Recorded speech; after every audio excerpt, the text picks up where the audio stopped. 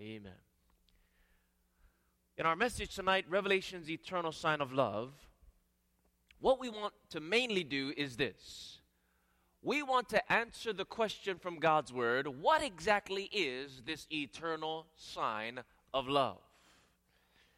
And in order to discover the answer to this question, what we're going to do, friends, is we're going to study the Bible from Genesis all the way to the book of Revelation.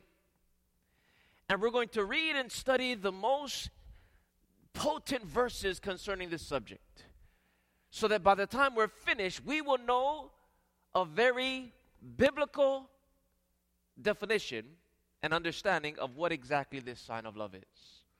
Now, we're not going to have enough time to explain why it's so important. We're going to save that for Thursday night's message. So tonight, basically, we're defining what is this sign of love. And then Thursday night, we're going to explain why it is so important in light of Bible prophecy, especially in the last days. So when we're finished with our presentation tonight, you might still have some lingering questions. Because the reality is we can't answer every single question in an hour. And so I want you to hold on to those questions and make sure that you come on Thursday so you can hear part 2 of tonight's message. Not only that, but the handout tonight will give additional information that we would not have the time to share in the presentation tonight. So I just want to make that announcement very clear.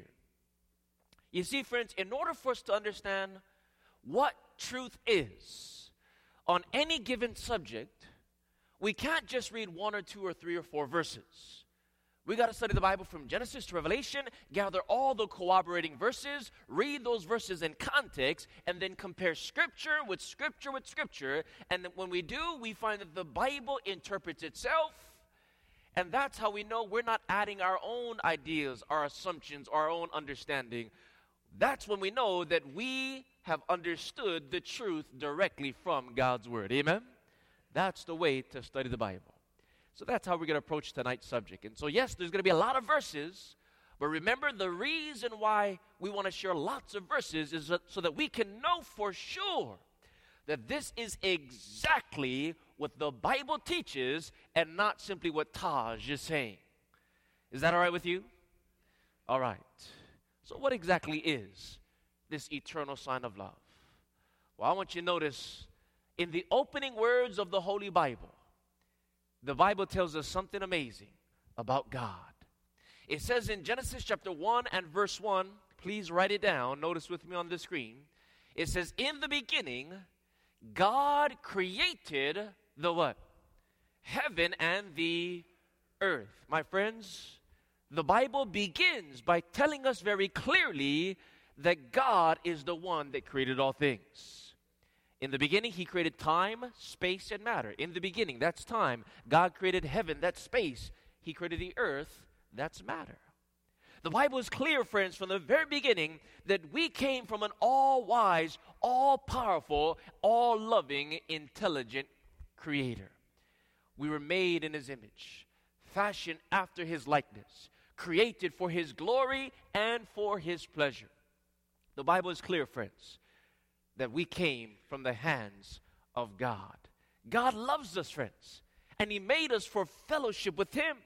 And He did not want us to forget this very important reality.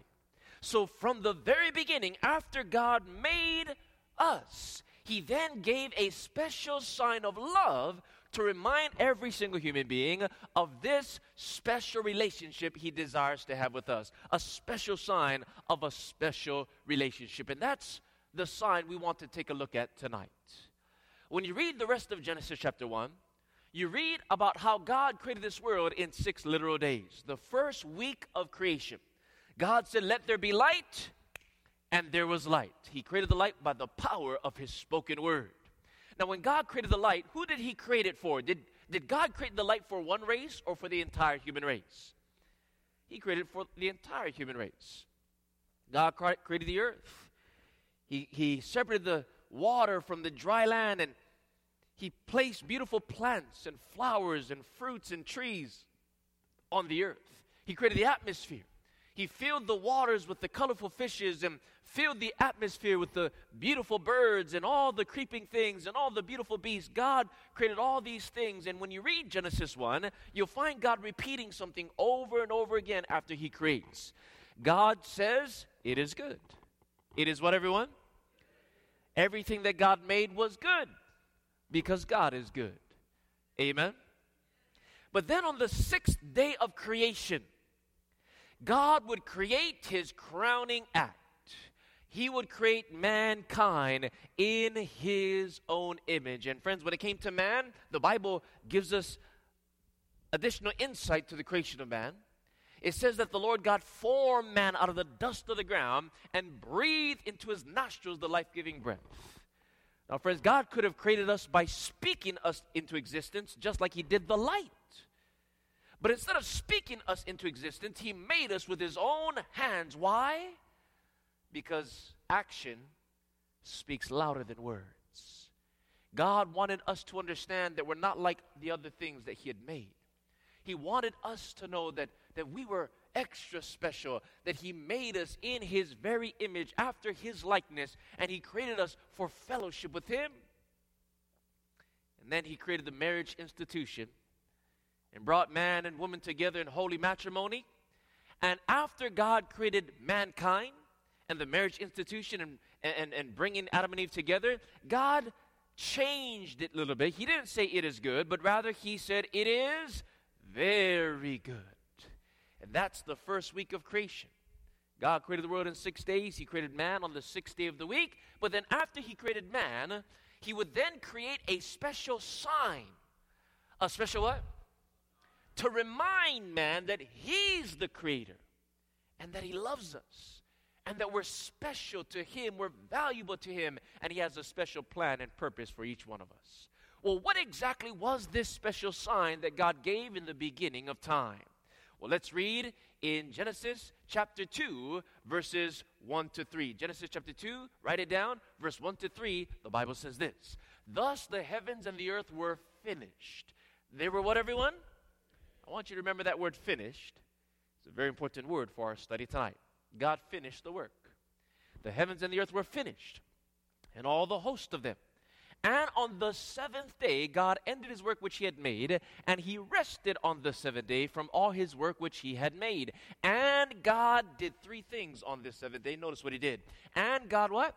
Blessed the seventh day and sanctified it, because that in it he had rested from all his work which God created and made. So something very interesting God did on the seventh day that he did not do on any of the rest of the 6 days of the week. Three things. God blessed the seventh day. He pronounced a blessing on the seventh day that's not found on any other day of the week. Now, surely there are blessings every day. Every day you have life is a blessing. Amen? But there's an extra special blessing that's pronounced on the seventh day that's not found on the rest of the 6. God blessed it. Then number 2, he rested upon it.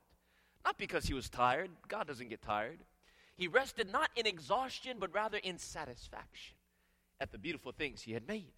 And then the Bible says that he sanctified the seventh day. And that word sanctified is important. It literally means to set apart for a holy use. What does the word sanctified mean? To set apart for a holy use. Because that seventh day was to be the holy day of the Lord, given to mankind as a blessing for them to remember. Now think about it. God created the light not for one race, but the entire human race. What about the fruits? Who did God create the fruits for? One race or the entire human race? The entire human race. What about marriage? Who did God create marriage for? One race or the entire human race?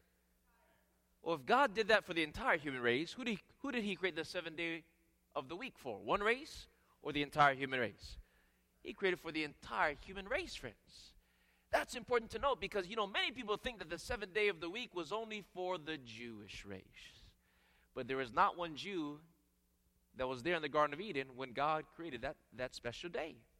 It was created for the entire human race. And that's why Jesus said in Mark 2:27 that the Sabbath was made for man and not man for the Sabbath. It was made for the blessing and the benefit of all mankind. You see, God knew that if man was to work 7 days a week, man would work himself to death. Thus, God gave to man from the beginning of time not a holiday, but rather a holy day every seventh day of the week, an entire 24-hour period for us to disconnect from the cares and the mundane things of this world and to connect with into God's rest, to plug into the special blessing He has in store for us. It's a gift from the Creator, a special sign to remind us that He is our God, He is our Creator, and that He loves us more than anything else. You see, in the beginning of time, God created a special place, a special time to remember. Why not a place to remember? Well, think about it. If God would have created a specific place to remember, then those who are rich and able to travel would flock to that specific place on a spiritual pilgrimage. But those who are poor wouldn't have that opportunity. And so instead of creating a place to remember, God created a time to remember. Why? Because time is equally distributed to both the rich and the poor. Everyone has 24 hours a day and 7 days a week.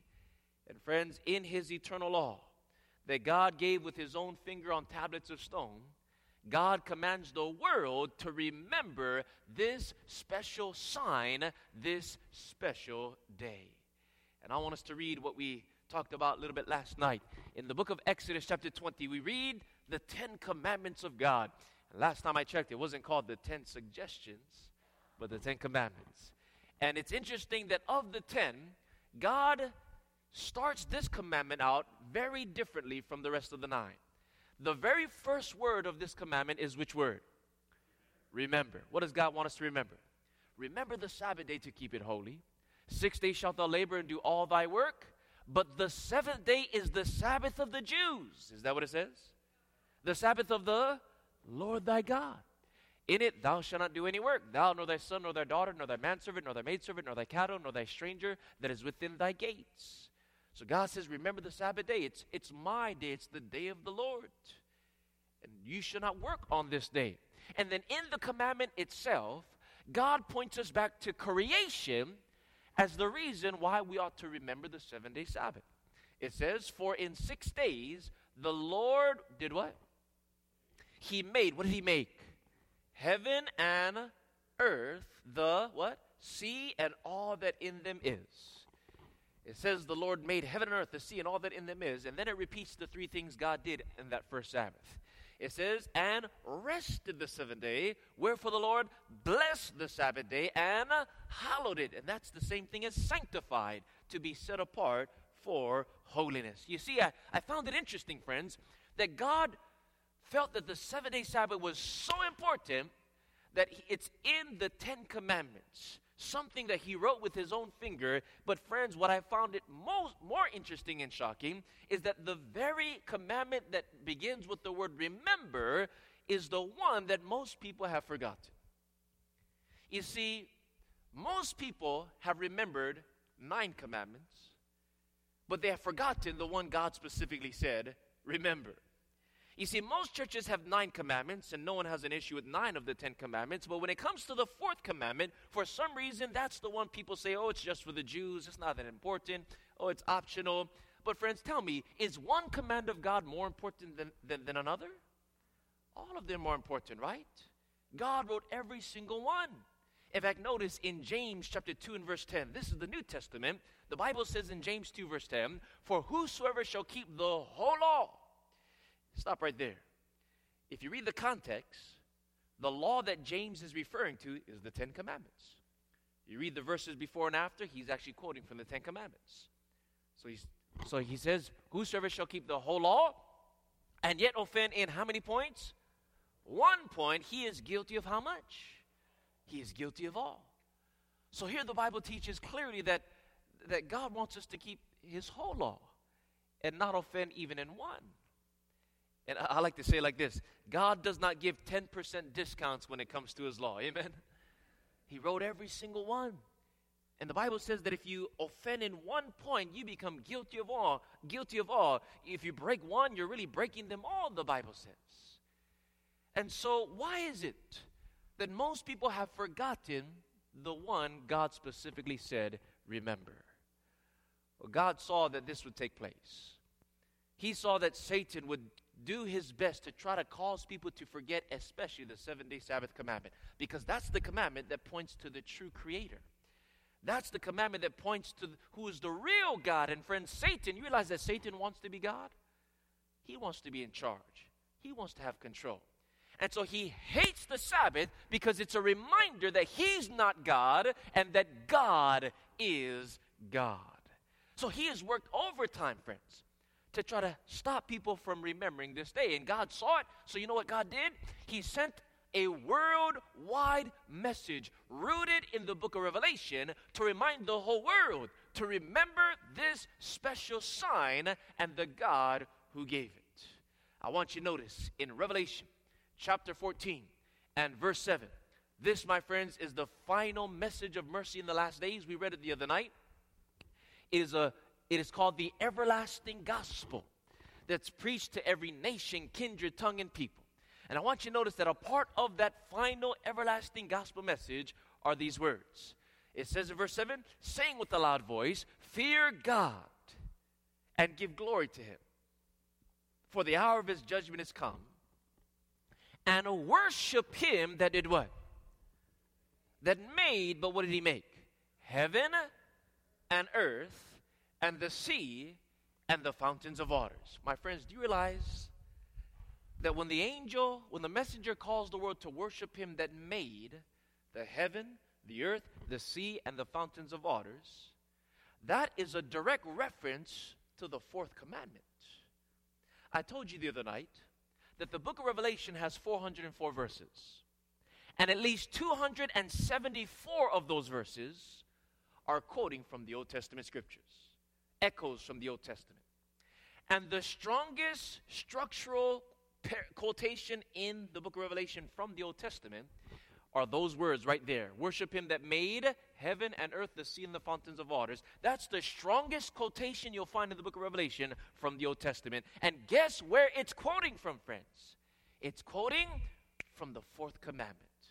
In other words, a part of the final message of mercy in the last days is not only a call to fear God and give him glory and worship him that made, but friends, a part of worshiping the true Creator is remembering the 7-day Sabbath, the fourth commandment, that is the special day that reminds us that he indeed is the Creator. And because God placed this message in Revelation, it's very important for us to give it careful consideration tonight, especially us who are living in the last days. And by the way, do you know what day it was when John the Revelator received the vision of the revelation? It was actually on the Sabbath day. In Revelation chapter 1 and verse 10, John said in Revelation 1 verse 10, I was in the Spirit on the whose day? On the Lord's day. And I heard behind me a great voice. And then God gave him the beautiful revelation. Let me tell you, friends, the Sabbath day, the Lord's day, is a day of special revelation. It's a day where God really wants to communicate us in a very intimate way. It says that it was on the Lord's day. Now, what day is the Lord's day? It's the Sabbath day. Jesus said in Matthew 12, verse 8, for the Son of Man is Lord even of the Sabbath day. And so this is a very special day. And so what we're going to do tonight is we're going to study the history of this special sign that God gave from the beginning that has lasted to the end of time. You see, throughout the Old Testament, the Sabbath has always been a sign between God and his people. We read last night in the book of Genesis how Abraham kept the commandments of God. That includes the Sabbath, friends. He was a Sabbath keeper. He passed this beautiful truth down to his children. But then, as you follow the Bible narrative, generations later, the children of Abraham, the children of Israel, found themselves in the bitter bondage of Egyptian captivity. And they were forced to work 7 days a week nonstop. They were slaves to another man's will. And friends, when you're working 7 days a week, you have no rest. And when you're constantly working, it's easy to forget the weekly cycle. But friends, God did not forget his people. He sent a deliverer to set his people free from the bondage of nonstop work, so that as a free people, They could rest and remember and worship their true God, the Creator. And God, friends, reinstituted the weekly cycle when he set them free. How did he reinstitute the weekly cycle? Not only by writing it on tablets of stone when he commanded us to remember the 7-day Sabbath, but even before he spoke and wrote the law on Sinai, God reinstituted the forgotten Sabbath and the weekly cycle by raining manna down from heaven. And I want us to take a look at that tonight. Please take your Bible and turn to Exodus chapter 16. Exodus, what chapter are we going to? Exodus 16, that's the second book of the Bible. After Genesis is Exodus. You go to chapter 16, is the story when Israel came out of Egypt. They're in the wilderness, and they're heading to the promised land. And as they're wandering through the wilderness, they are hungry. And it seems like there's no food to eat. They begin to complain, and then God says, don't worry, I will provide heavenly bread for your earthly hunger. God said, I'm going to rain down manna from heaven to satisfy the hunger of your body. But in raining down the bread from heaven, God was also going to test their faith and reinstitute the weekly cycle. I want you to notice how it happened. Exodus 16, verse 26. Please write it down and open your Bible. If you're there, would you please say amen? Exodus 16, verse 26, the Bible says this. 6 days shall you gather it, talking about the manna, the bread from heaven. 6 days shall you gather it, but on the 7th day, which is the Sabbath, in it there shall be none. And it came to pass that there went out some of the people on the 7th day for to gather, and they found none. And the Lord said to Moses, how long refuse you to keep my commandments and my laws? See, for the Lord hath given you the Sabbath. Therefore he gives you on the 6th day. On the what number day? The 6th day, the bread of how many days? The bread of 2 days. Abide ye every man in his place, and let no man go out of his place on the 7th day. Verse 30, so the people did what? They rested on the 7th day. Friends, I want you to notice, this is before God spoke or wrote his law on Mount Sinai. And he's talking about his commandments and laws, one of them being the 7-day Sabbath. It's important to note that because many people say the Sabbath was just given on Mount Sinai just for the Jews. But here we find it's happening before that law was given on tables of stone. Because we learned last night that God's law existed before Mount Sinai. It's not a law just for one race, but for the entire human race. But so we see Israel is hungry. God says, I'm going to rain down manna from heaven. 6 days shall you gather it. On the 7th day there shall be none. And so if the people wanted to eat, they had to go out every morning and gather a daily ration of bread for that day. But you know, there were some people, maybe they were lazy, maybe they wanted to sleep in the next morning. So what they tried to do, the story tells us, is gather extra bread on one day and try to save it for the next day so that the next day they could sleep in and not have to go out and get bread. But whatever extra they tried to preserve for the following day didn't last. You see, if they wanted to eat, they had to go day by day. And through this, God was trying to teach his people daily dependence upon him.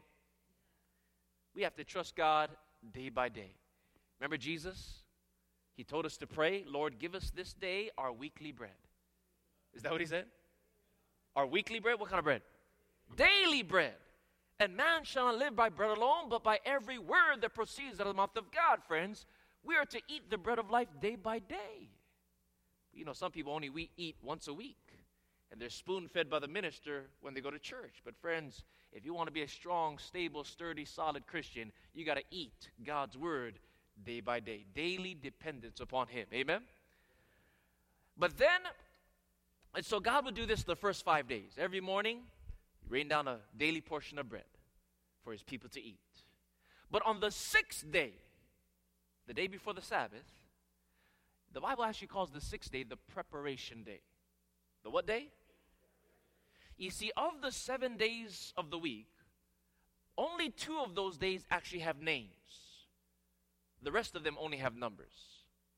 The first 5 days are simply numbered in the Bible. 1st, 2nd, 3rd, 4th, 5th. But the 6th day has a name. It's called the preparation day. The 7th day has a name. It's called the Sabbath day. So on the 6th day, the preparation day, God rained down a double portion of bread. Why? so that the people could have an extra portion, not only for the sixth, but also for the seventh. Because on the seventh day, no bread from heaven fell. And whatever extra they gathered on the sixth was preserved to the seventh, because God did not want his children to worry about their physical necessities, especially on the seventh day Sabbath. So God did this for 40 years to reinstitute the weekly cycle and the forgotten Sabbath. And God performed at least 3 miracles every week. Number 1, he rained down manna from heaven. That was a miracle. Number 2, a double portion of manna was rained down on the 6th day. The third miracle is that extra portion that rained down on the 6th day was preserved to the 7th. So at least 3 miracles every single week for 51 weeks per the Jewish year. For the entire 40 years they were wandering in the wilderness. Do you know how many miracles that is? That is a total of 6,120 miracles that God performed simply to reinstitute the weekly cycle. My friends, you will not find God performing that amount of miracles for anything else, which shows us today, friends, that this day must be very important to God. I mean, if you perform that amount of miracles just to do that, it's because it is very important, and God is a very particular God. And what God was communicating to his people was this: trust me. I am your Father. I am your provider. Not only did I create you, but I will provide for you. I will protect you. And if you rest in me and trust in me, I will provide heavenly bread for your physical hunger. You see, when you keep the Sabbath, you're not only celebrating the fact that God created you, but you're also celebrating the fact that God provides for you. He is the sustainer of our life. Not only the giver, but the sustainer of our lives. And when you celebrate the Sabbath, that's what you're celebrating. It's a sign for us to acknowledge that, God, you are the provider, and I'm resting in you. You're going to provide for all of my physical needs. And that's good news. Amen? You know, sometimes we worry so much. We think we got to do it on our own. And yes, we got to do our part. But friends, we have to trust God. He is the one that provides for all our needs. Notice the Bible says in Ezekiel 20, verse 12, God gives another reason why he gave the Sabbath in this passage. Ezekiel 20, verse 12, it says, moreover also I gave them my Sabbaths to be a sign. To be a what, everyone? What kind of sign, though? A sign between me and them, God says, that they might know that I am the Lord that does what? That sanctify them. You see, the Sabbath was given not just as a sign that God is the one that created us and that God is the one that provides for us, but it's also a sign for us to remember, for us to know that God is also the one that sanctifies us. He is the true Lord that sanctifies us, that we don't sanctify ourselves. The Lord does that for us. Do you remember what the word sanctified means? Remind me, what does it mean? To set apart for a holy purpose. The same way God sanctified the 7th day of the week, set it apart from the rest of the 6 days, and made the 7th day holy, he wants to do that with us. He wants to set us apart from the world and make us holy.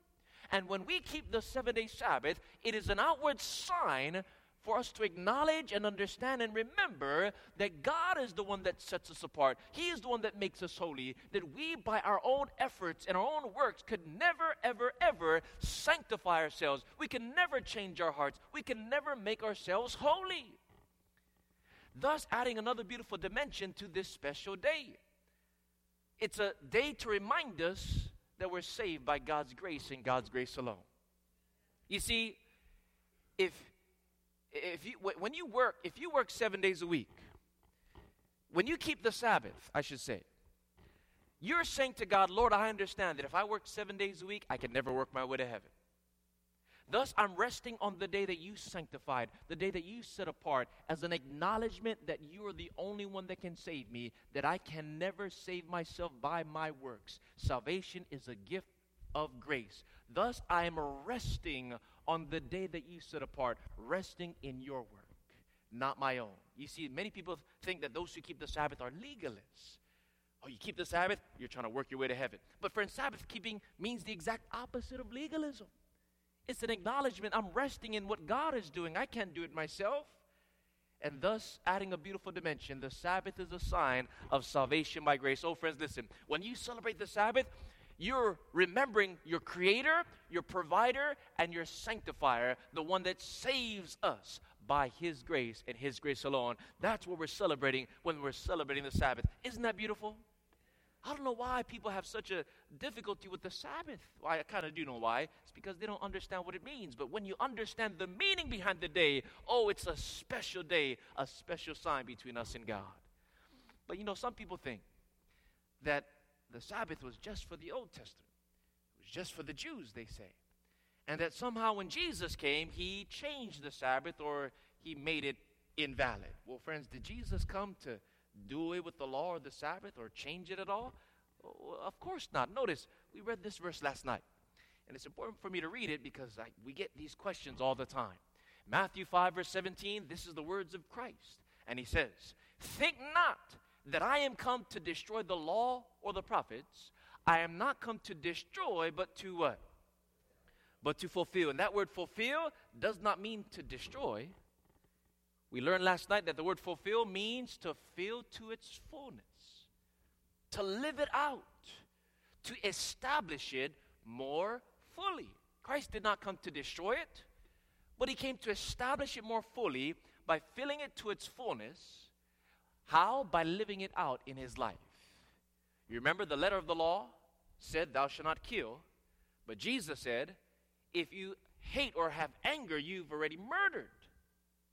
The letter of the law says, "Thou shalt not commit adultery." But Jesus fulfilled that. He filled it to its fullness. He said, if you have lust, you've already done it. He is filling the law to its full measure. He is showing how it's much more than the outward physical action, but the condition and the intentions and the motives of the heart. Now, friends, Jesus is not saying you can go ahead and break the letter of the law as long as you have the spirit of the law. That's what some people say. They say, we keep the spirit of the law. Don't worry about the letter. We keep the spirit of the Sabbath. You don't have to worry about the physical day. Well, that's kind of equivalent to saying that I can commit adultery as long as I'm not lusting while I do it. I can go ahead and kill as long as I don't have anger when I do it. It doesn't make sense, friends. You remember what I said last night? You can keep the letter of the law without keeping the spirit of the law. You cannot kill someone and still be angry and break the spirit of the law. You can keep the letter without keeping the spirit. But you cannot truly keep the spirit without also keeping the letter. Does that make sense? So Jesus came to fill the law to its fullness, including the Sabbath commandment. When you study the Gospels, you will discover that for many people, many Jews, the Sabbath day was the day of burden. And here's the reason. Because the scribes and the Pharisees, they attach many of their own man-made rules and regulations, requirements, and restrictions to God's command. They had burdened the Sabbath commandment down with all of their traditions, all of their rules, and for many people the Sabbath was just such a burdensome day. When Jesus comes upon the scene, He restores the Sabbath. He fills it to its full measure by showing us what it really means to keep the Sabbath holy. He broke down the legalistic requirements of the Jews, and He shows us what it means to keep that day in holiness. You see, the Pharisees made it a burden, but Christ restored it to the blessing it was always meant to be. But some people get confused about this. They think that because Jesus was against the legalistic ways the Pharisees kept the Sabbath, that He was also against the Sabbath. But He wasn't, friends. He was against the legalistic way that they kept the Sabbath, but He was all for the Sabbath. And so through His life, He restored it to its fullness. And that's why it says in Luke 4:16, and He came to Nazareth where He had been brought up, and as His custom was, He went into the synagogue on the Sabbath day. As His habit was, His custom, He would go to the synagogue, go to the temple there on the Sabbath. And friends, Jesus is our example. And if the Sabbath was good for Jesus, it's good for us too. Can you say amen? And so nowhere in the Bible does it say that Jesus came to get rid of the Sabbath. Yes, He broke down legalism, but He fulfilled, filling to the full measure His holy law of love, the standard of righteousness. But we did learn last night that there is a law that we no longer have to keep because Jesus came. But it wasn't the Ten Commandments. It was the ceremonial laws. We read the verse in Colossians 2, verse 14 last night, where it says, blotting out the handwriting of ordinances that was against us, which was contrary to us, took it out of the way, nailing it to its cross. It was these ordinances that were taken out of the way. These were things that were temporal in nature. Verse 17 tells us, which are a shadow of things to come, but the body is of Christ. These shadowy types, these ordinances, the sacrificial, ceremonial services, these were temporal. They were shadowy types to teach the Jewish nation about the Messiah when he would come in the flesh. And so when the Messiah comes in the flesh, when the body has arrived, those sacrificial, ceremonial shadows are no longer necessary. And friends, a part of these ceremonies that were finished when Jesus would come were also these ceremonial feast days, which the Bible also called Sabbaths. Because on these days, God wanted his people to rest. But these feast Sabbaths were totally different and distinctive from the seventh-day Sabbath. And many people get that confused. They think that because Jesus would put an end to the feast Sabbaths, that he also put an end to the seventh-day Sabbath. But I want to show you now that they are a part of two distinctive laws. The seven-day Sabbath is a part of the Ten Commandments, whereas the feast Sabbaths were a part of the ceremonial ordinances. The seven-day Sabbath happened every week, every seventh day, whereas the yearly feast Sabbaths, Passover and Pentecost and trumpets and whatnot, they would fall on different days throughout the year. They were called yearly Sabbaths. The seven-day Sabbath was given before sin existed, way back in the Garden of Eden, before a Jew existed. Whereas the yearly feast Sabbaths were given after sin existed, when the Jewish nation was in existence. The seven-day Sabbath was written by God's finger on tablets of stone, whereas the feast Sabbaths were handwritten by Moses in a book. The seven-day Sabbath with the law was placed in the Ark of the Covenant, but the feast Sabbaths with the rest of the book of the law was placed on the side of the Ark of the Covenant. God was making a clear distinction between these two laws. Seven-day Sabbath with the rest of the Ten Commandments will last for eternity, whereas the feast Sabbaths and the rest of the ceremonies and sacrifices are finished in Christ. My friends, the point is this.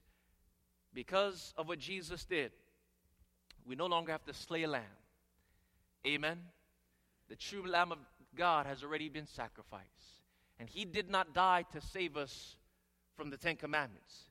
He died to save us from sin, which is the breaking of those Ten Commandments. The point is this, friends. Christ did not do away with the moral law, but rather it was the ceremonial law. That was a law that was temporal in nature. And so after the cross and the resurrection, the Ten Commandments and the Sabbath still remains. Just like what the writer of Hebrews said in Hebrews 4 verse 9. Write it down. It says, there remains therefore a what? A rest. And the Greek word for the word rest is the word sabbatismo.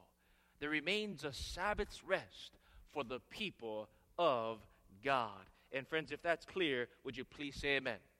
Not only it's clear, it's biblical and it's logical. I mean, think about it. If the cross or the resurrection changed the law or got rid of the law, if the cross and resurrection got rid of the Sabbath, that means it got rid of the rest of the Ten Commandments. Because you can't divorce the fourth commandment from the rest of the 10. Either they all stand together or they all fall together. Because James 2:10 says if you break one, you're guilty of all. And so tell me, friends, is it still wrong to kill? Yes or no? Of course it is wrong to kill. Is it still wrong to steal? Lie? Commit adultery? How about take God's name in vain? Is that still wrong after the cross? Yes. And a part of that same law that everyone agrees is still valid after the cross is the commandment that says, remember the Sabbath day. And friends, I wish I didn't have to emphasize that, but the enemy has worked so hard to cloud this message with so much confusion that tonight we must take the time to find out what the Bible actually teaches. And so, the cross and the resurrection didn't change the law. It established it more fully. Christ filled it to its full measure. So now the next logical question many people have asked is this. Okay, we ought to keep the Sabbath if we love the Lord. But what day is the Sabbath? Well, the Bible makes it clear that it's the seventh day of the week. Oh, okay, if that's true, then what day is the seventh day of the week? And can we really know what day the seventh day of the week is? The answer is yes, friends. We can know exactly. We don't have to guess.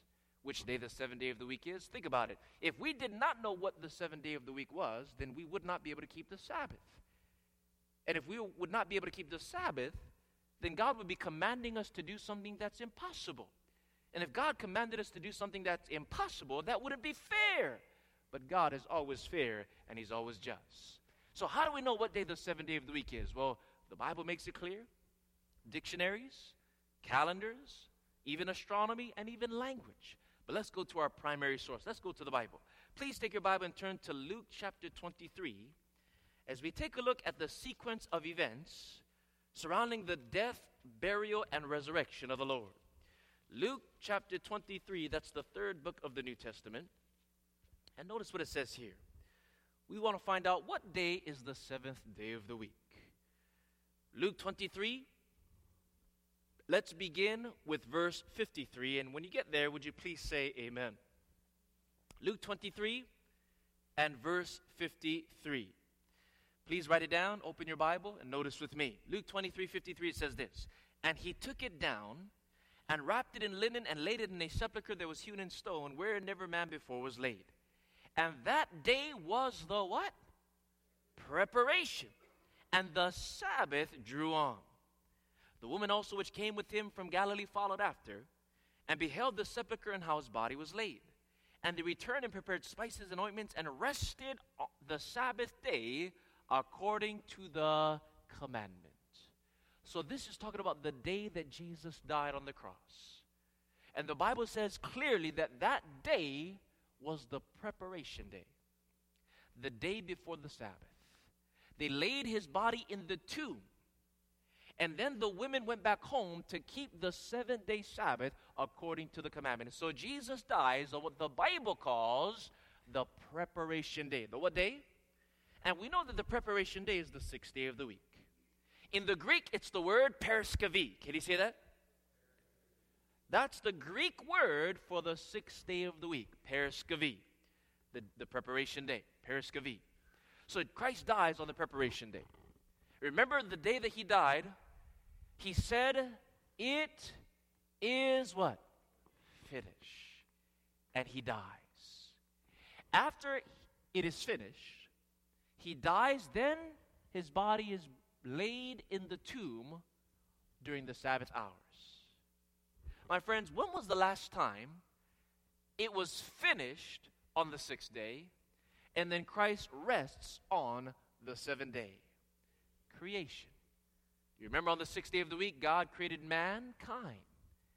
After he created mankind, the work was finished. And then the Lord rests on the seventh-day Sabbath with Adam and Eve. And friends, what we see God doing when he created the world, we see him repeating when he redeems the world. He creates man on the sixth day of the week, and then he dies for man on the sixth day of the week. He said, it is finished. And he rests in the tomb on the Sabbath, thus adding another beautiful dimension to the Sabbath, friends. The Sabbath also is a reminder of what Jesus did for us on the cross. It is a memorial not only of creation, but also redemption. Amen? It's the fact that he paid it all. He said it is finished. And thus he provided salvation. He made salvation available to whosoever will.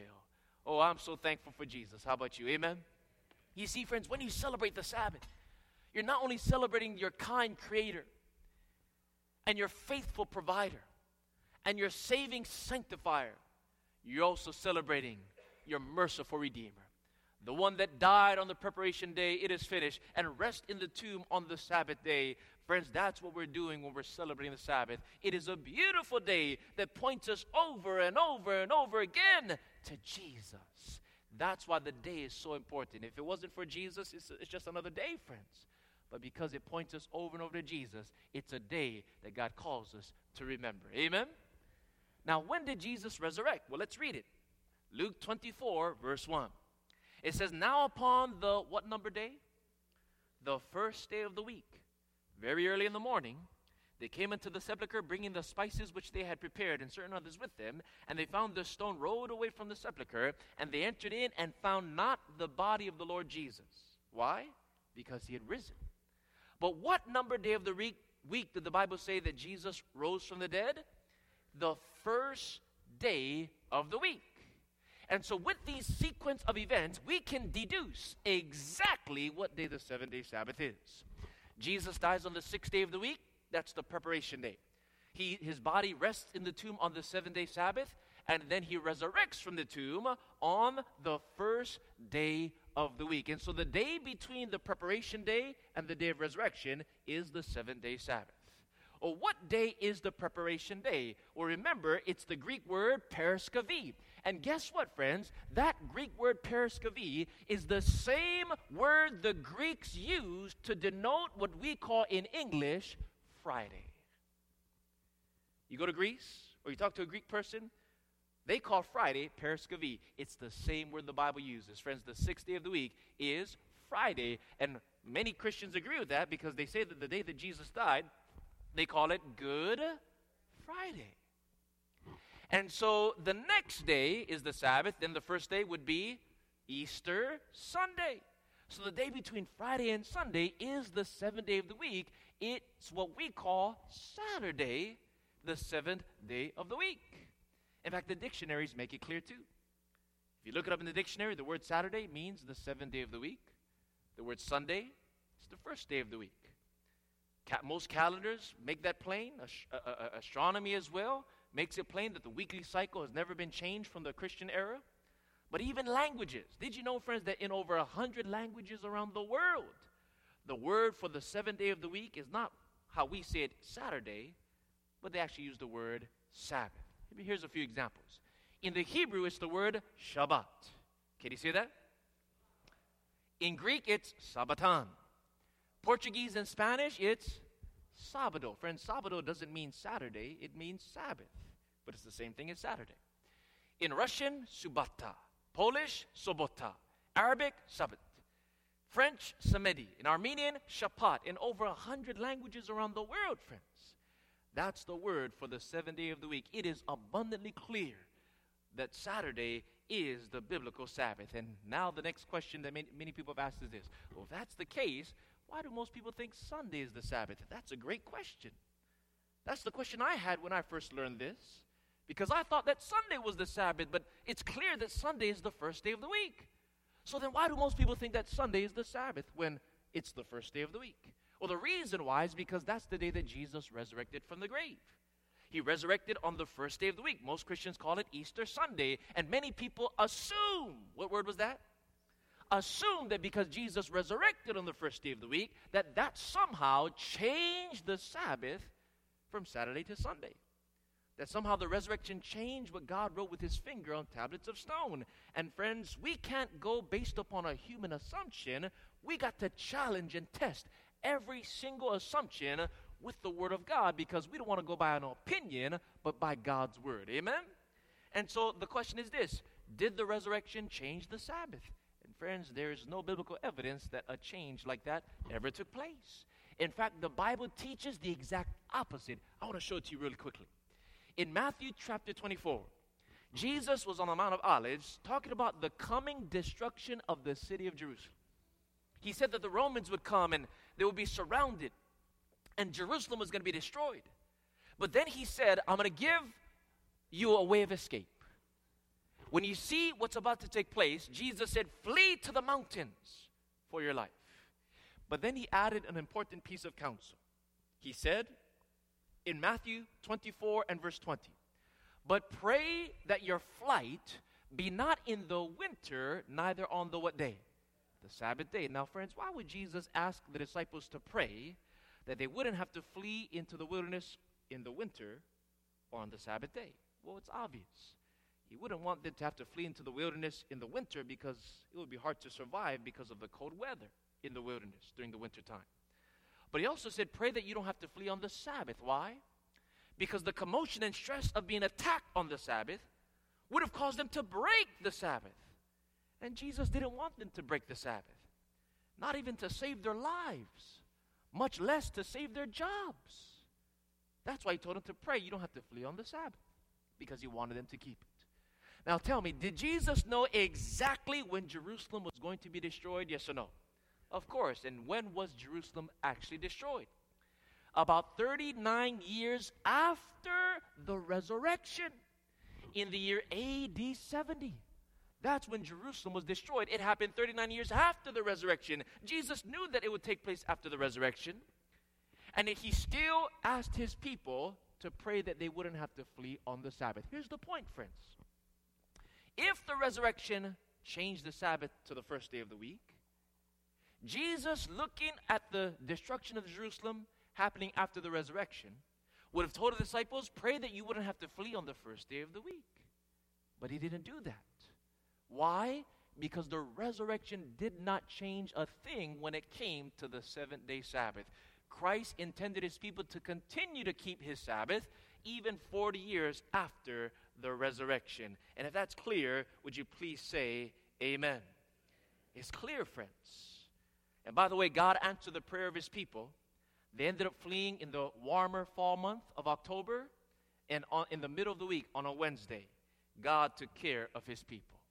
But friends, did you know that in the New Testament, we find God's early church keeping the seven-day Sabbath after the resurrection, and we find at least 80 examples in the New Testament of them keeping the seven-day Sabbath. And tonight, I want to show you all 80 examples. Are you ready? Don't worry, we won't be here all night. It's going to go by actually quite fast. But I want you to notice. Let's take a look at the 80 examples. Here's one of them. Acts 13, verse 14.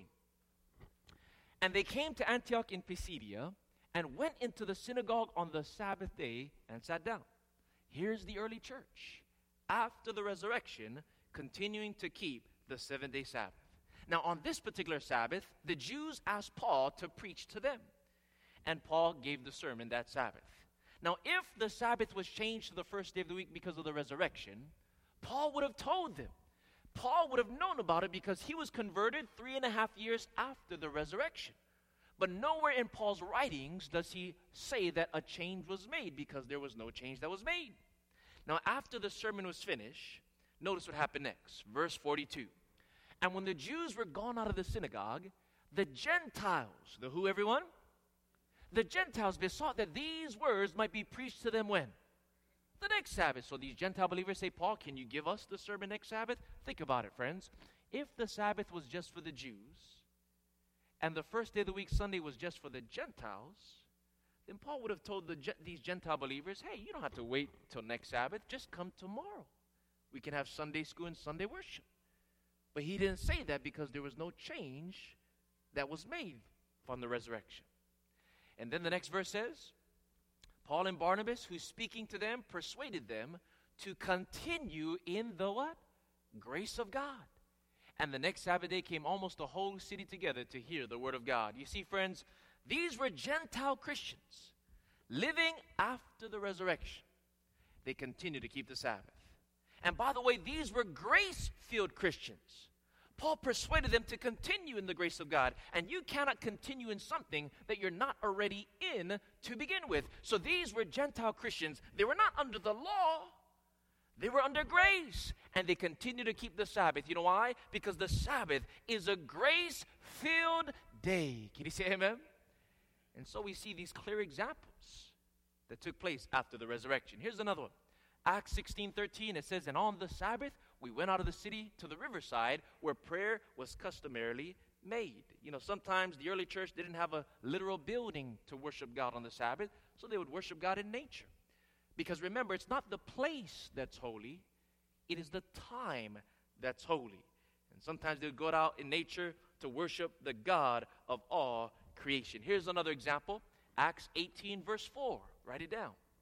Talking about Paul, it says, and he reasoned in the synagogue how often? Every Sabbath, and persuaded the Jews and the Greeks. Bible says that Paul continued to preach, continued to teach and share every Sabbath, Jews and Gentiles, no matter who they were. Now, this is when Paul was in Corinth. And if you read Acts 18, verse 11, it tells us that Paul was in Corinth for 1.5 years. And if he is in the synagogue every Sabbath for 1.5 years, how many Sabbaths goes by in a 1.5 years? 78 Sabbaths. There you have almost your 80 examples in the New Testament. Over and over and over again. Amen? Some of you thought we'd be here all night, but wasn't that quick? Bible's clear, friends. The Sabbath was a special sign for Jew and Gentile alike.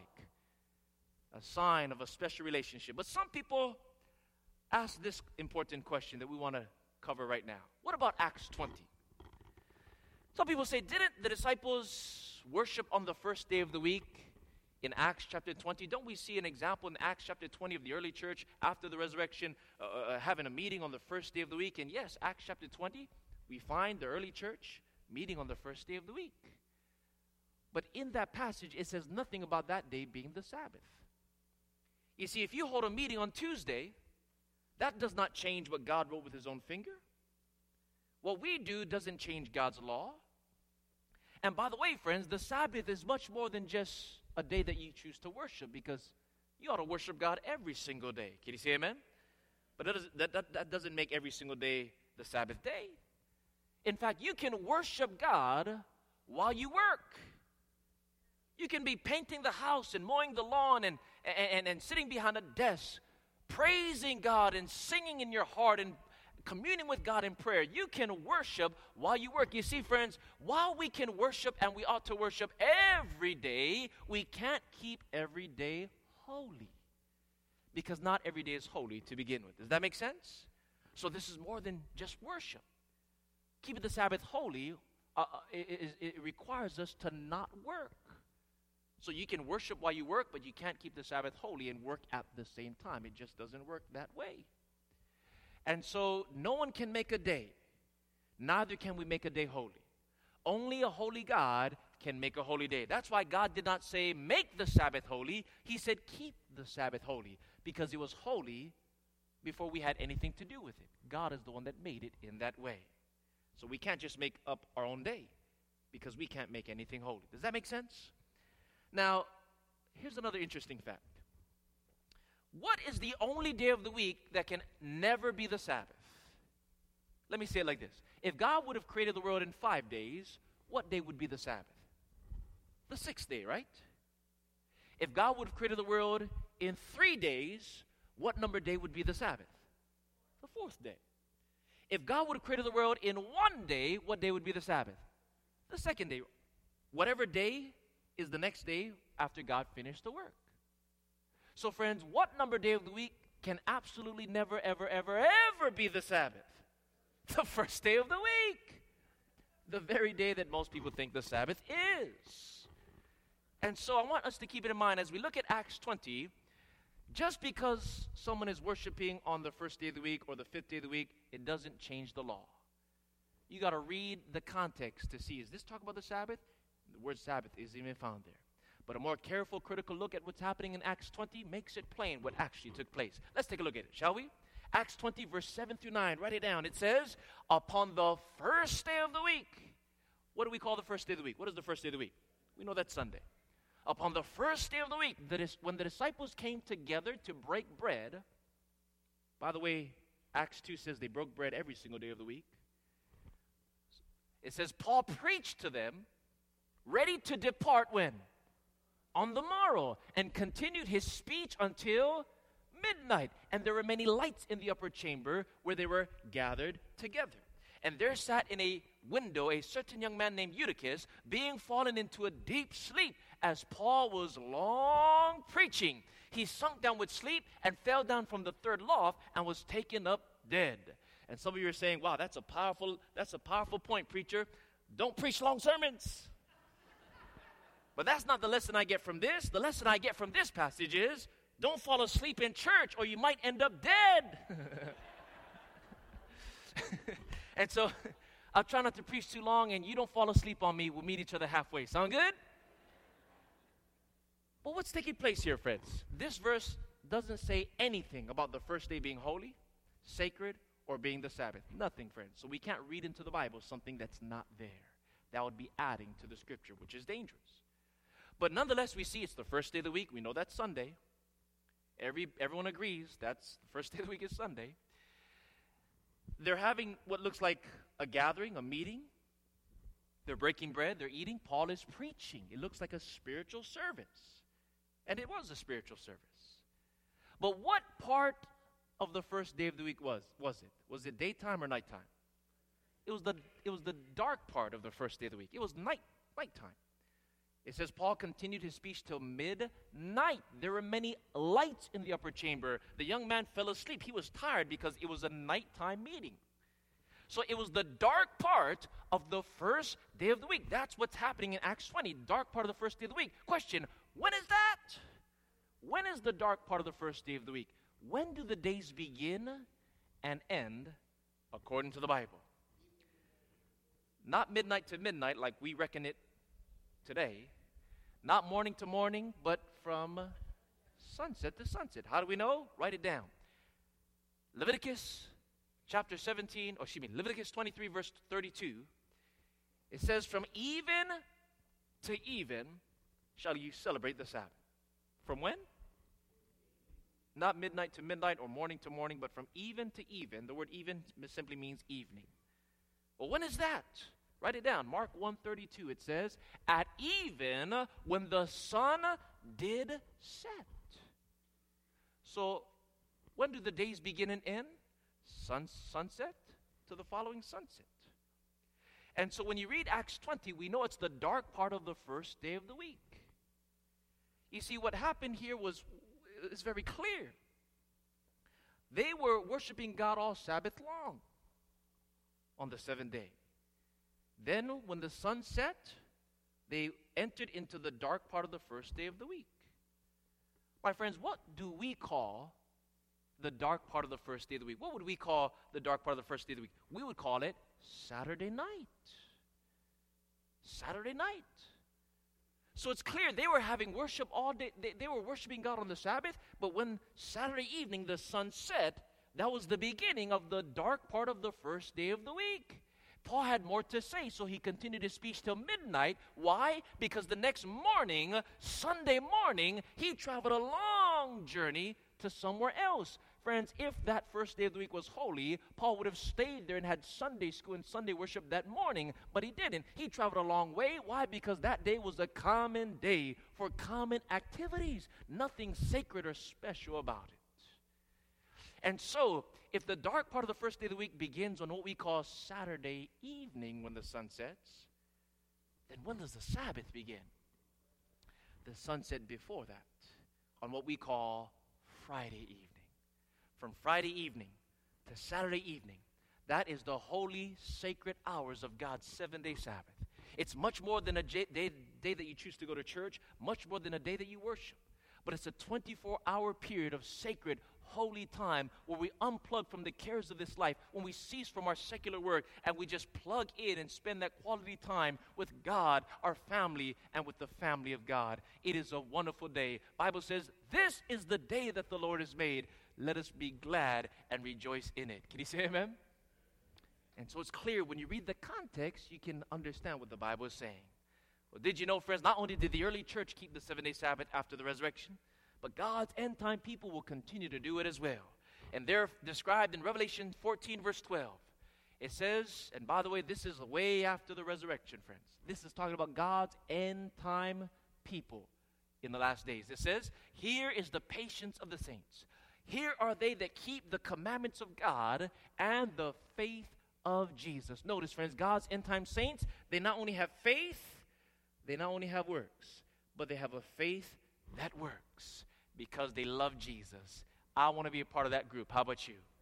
They not only keep 9, but all 10 because they love the Lord Jesus. They keep the one that also says, remember. Remember the one that made us, the one that provides for us, the one that sanctifies us, the one that died for us. Not only that, but the one that's coming back the second time to rescue us from this world. Did you know, friends, that we're also going to continue to keep the Sabbath in heaven throughout the ceaseless ages of eternity? Read it, notice, in Isaiah chapter 66, verse 22 and 23. It says, for as the new heavens and the new earth which I will make, from one Sabbath to another shall all flesh come to worship before me, says the Lord. Every single Sabbath in heaven throughout the ceaseless ages, we will meet at the throne of God. This, my friends, is Revelation's eternal sign of love given to humanity at the beginning of time, before a Jew existed, before sin existed, The Sabbath was there. It's an Edenic institution. Let me tell you, friends, the Sabbath is a foretaste of heaven. It's resting in the presence of the Lord, receiving a very special, intimate blessing. We're going to continue to keep the Sabbath throughout the ceaseless ages of eternity. And that, my friends, is Revelation's day of hope. If that's clear, would you please say amen? But after going through all these verses from Genesis to Revelation, many people find it difficult. And I have deep sympathy with that because I felt the same way when I first heard this. Many people ask the question, what difference does a day make? I mean, really, is God really that particular? Can't I just choose 1 out of 7? Won't God understand if I have to work on Saturday? Can't I just do what everyone else does? Well, friends, let me answer that question with a question. Is it ever safe to follow our own opinions and our own ideas? The Bible says in Proverbs 14:12 that there is a way which seems right to a man, but its end is the way of death. My friends, we can't do what seems right to us because our hearts are twisted. We can deceive ourselves. You know, human nature is such that we tend to rationalize and compromise and make excuses. That's why it's never safe, friends, to go by what a man says or what a church teaches or what pastor or theologian says. We got to go by the Word. Amen? And my friends, the Sabbath is also a sign that we believe in the authority of the Word. Not an authority of a man that says, oh, you can choose 1 out of 7. Oh, just keep Sunday. That's what everyone else does. My friends, God's Word is the standard for right and wrong. Not what I think or what I say. It doesn't matter what I think, friends. All that matters is what does the Bible have to say. And unfortunately, many people treat the Bible like a buffet. What do you do at a buffet? You pick and choose. Isn't that right? You take this dish, you skip that one, you take this, you pick and choose. Well, friends, the Bible is not a buffet. It's a full-course meal. Jesus said, man shall not live by bread alone, but by every word that proceeds out of the mouth of God. Especially that one that says, remember, that points us so clearly to Jesus, friends. You see, outwardly, it doesn't look like there's any difference in the days of the week because it rains on Saturday, just like it rains on Sunday and Monday and every other day of the week. Outwardly, it doesn't seem like there's any difference. You may not feel some kind of difference with the days, but is there a difference? There is one. But what makes the difference? It's not some outward sign or outward feeling, but it's the fact that God's Word says it. God's Word is what sanctified that day. And so when you keep the Sabbath, it's because we're resting in the authority of God's holy Word. But you know, some people say, well, it doesn't matter when you worship, as long as you worship God in spirit and in truth. And yes, Jesus said that the true worshipers will worship in spirit and in truth. But what does that mean, friends? What's truth? Here's the biblical definition. Psalms 119 and verse 151, write it down, it says, Thou art near, O Lord, and all thy commandments are truth. And so if we're going to be a true worshiper, worshiping God in spirit and in truth, we got to worship God according to all His commandments. I want to be a true worshiper. How about you? Amen? Now, friends, as we get ready to bring out a few last points, after going through all these scriptures, many people still struggle with this, and I understand. I have deep sympathy. And so let me just challenge you this evening. Don't take my word for it. You don't have to believe a word you're hearing tonight just because someone is saying it. Study for yourself, friends. You see, what I love about truth is that truth defends itself. Truth can stand up against the scrutiny of careful, critical examination. If something is not true, it will fold when critically tested. And that's what Sunday does. It folds. You ask, there's not even one verse. In fact, let me just make this offer to you. We've been doing this seminar for several years. We've done 70 of them all over the world. And every single seminar we've done, we've made this offer. And I want to make it to you tonight. I have a reward for you because I need some help. If you can help me find one verse in the Bible that says anything about Sunday being the Sabbath, or that God changed the Sabbath from the 7th day to the first day, anything that justifies the keeping of Sunday the first day of the week, if you can find just one verse, how many? Just one. Then I have a reward for you. You want to know what it is? You know, we're living in tough economic times. How many of you could use $10,000? Could you use that? Could you use that? Or if you can't use it, you know someone that can use it. So if you can help me find just one verse from Genesis to Revelation. Don't bring me a book. Don't bring me a CD. Just bring the Bible. Just one verse that justifies the keeping of the first day of the week. Then I'm going to give you $10,000. I need some help finding this verse. I've been trying to look and look. I haven't found it, friends. And let me just say this. Please don't misunderstand this. I'm not a rich person. I don't have $10,000 to be given away everywhere I go. You know, no one has ever collected it. You know why? Because the verse doesn't exist. Now, you would think that if something is practiced so much in Christianity today, like Sunday worship is, then we ought to find at least one verse. But it's shocking to realize that not even one exists. And if you don't believe me, check for yourself. Ask whatever minister you want, but make sure you say, Pastor, I don't want your opinion. Give me the Bible. And make sure you read the verses in context, friends. And so if you can help me find that one verse, you'll have $10,000. That's a challenge for you. And friends, listen, don't take that the wrong way. The main point I'm trying to make is check for yourself. Never take a man's word for it. Go to God's word, and the Holy Spirit will lead us into all truth. Amen? And so if Saturday is the true biblical Sabbath, as we've clearly seen tonight, then why do most people keep Sunday? Well, the reason is this, friends. It's not because Jesus resurrected on Sunday. There's not one verse in the Bible that says that the resurrection changed it. So then why do most people keep Sunday? Here's the reason. It's because the Antichrist kingdom tried to change God's Sabbath to the first day of the week. One of the characteristics of the Antichrist in Daniel 7:25 is that they would think to change times and laws. It was the Antichrist kingdom that introduced a counterfeit Sabbath, thus causing almost the whole world to forget the commandment God specifically said, remember. It's a shocking message.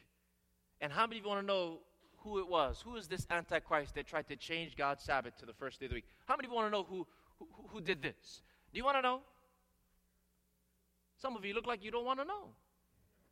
If you want to know, let me hear you say amen. Are you sure you want to know? Well, then you're going to have to come back on Thursday. Because I don't want to give you my opinion, friends. It doesn't matter what I think or say. All that matters is what does the Bible have to say. I appeal to you. Trust the Word of God. And this coming Thursday, we'll find part 2 of tonight's message. Tonight, we have defined what exactly is the eternal sign of love. We don't have a lot of time to explain why. We're going to do that on Thursday. Why is it so important in light of Bible prophecy? And so don't you miss it, friends. I told you, you might have some lingering questions at the end of the presentation. There's only so much we can say in an hour. So please, hear part 2. Don't let the enemy keep you from this place. You know, sometimes people hear this and they say, oh, I don't want to know about that. My friends, don't let the enemy cause you to think that way. Come back. You have a right to hear this message. God wants you to hear this message. He brought you here to hear the whole message. And as we get ready to close tonight, you know, though the Sabbath has largely been forgotten, many people all over the world are studying the Bible. They're challenging every human assumption and every human and pastoral interpretation. And they're rediscovering this long-forgotten truth. And as individuals all over the world are rediscovering the beauty of this special day, this special sign, love for their Jesus is compelling them to go to their employers and tell their employers, I'm sorry, I can no longer work from Friday evening to Saturday evening. That's not my time. It's not your time. It's the Lord's time. And I must put Him first because He's my creator, He's my provider, and He's my Savior. So He is more important than anyone else and more important than any job. Love for Jesus is compelling business owners to close their business from Friday evening to Saturday evening, trusting God to provide for all their physical necessities. It's more than just a day to go to church, more than just a day to worship God. It's not a day for us to do our errands, you know, wash the car and catch the movie. It's a day for us to rest and remember the one that made us and the one that saves us by His grace. It's a special day of a special relationship, a relationship based on love. Friends, how many of you love Jesus? If you love Jesus, let me hear you say amen. Well, the Lord that you claim to love says to us tonight, if you love me. Keep my commandments. Oh, my friend, maybe you've kept Sunday the first day of the week all your life. And maybe you were never aware until now that Sunday is not the biblical Sabbath. And yet you love God and you walked with God in sincerity all your life, my friends. Tonight, He's just inviting you to take the next step in the journey.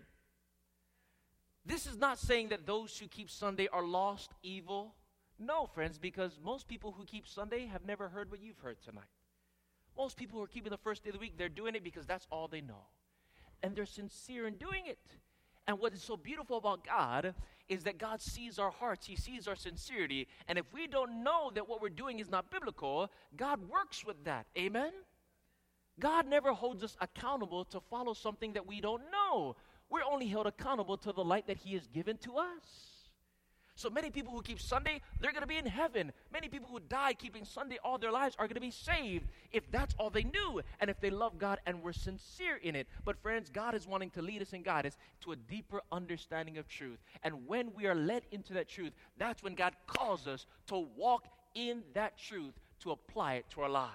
He only holds us accountable to the light that we have. And some of you might be tempted to think tonight, man, I just heard this, I'm accountable. Man, I shouldn't have come tonight. But no, friends, don't think like that. Why? Because it's not a burden. It's a blessing. It is a privilege to know the truth. For Jesus promised that when we know the truth will make us free from confusion. And friends, that's what this truth does tonight.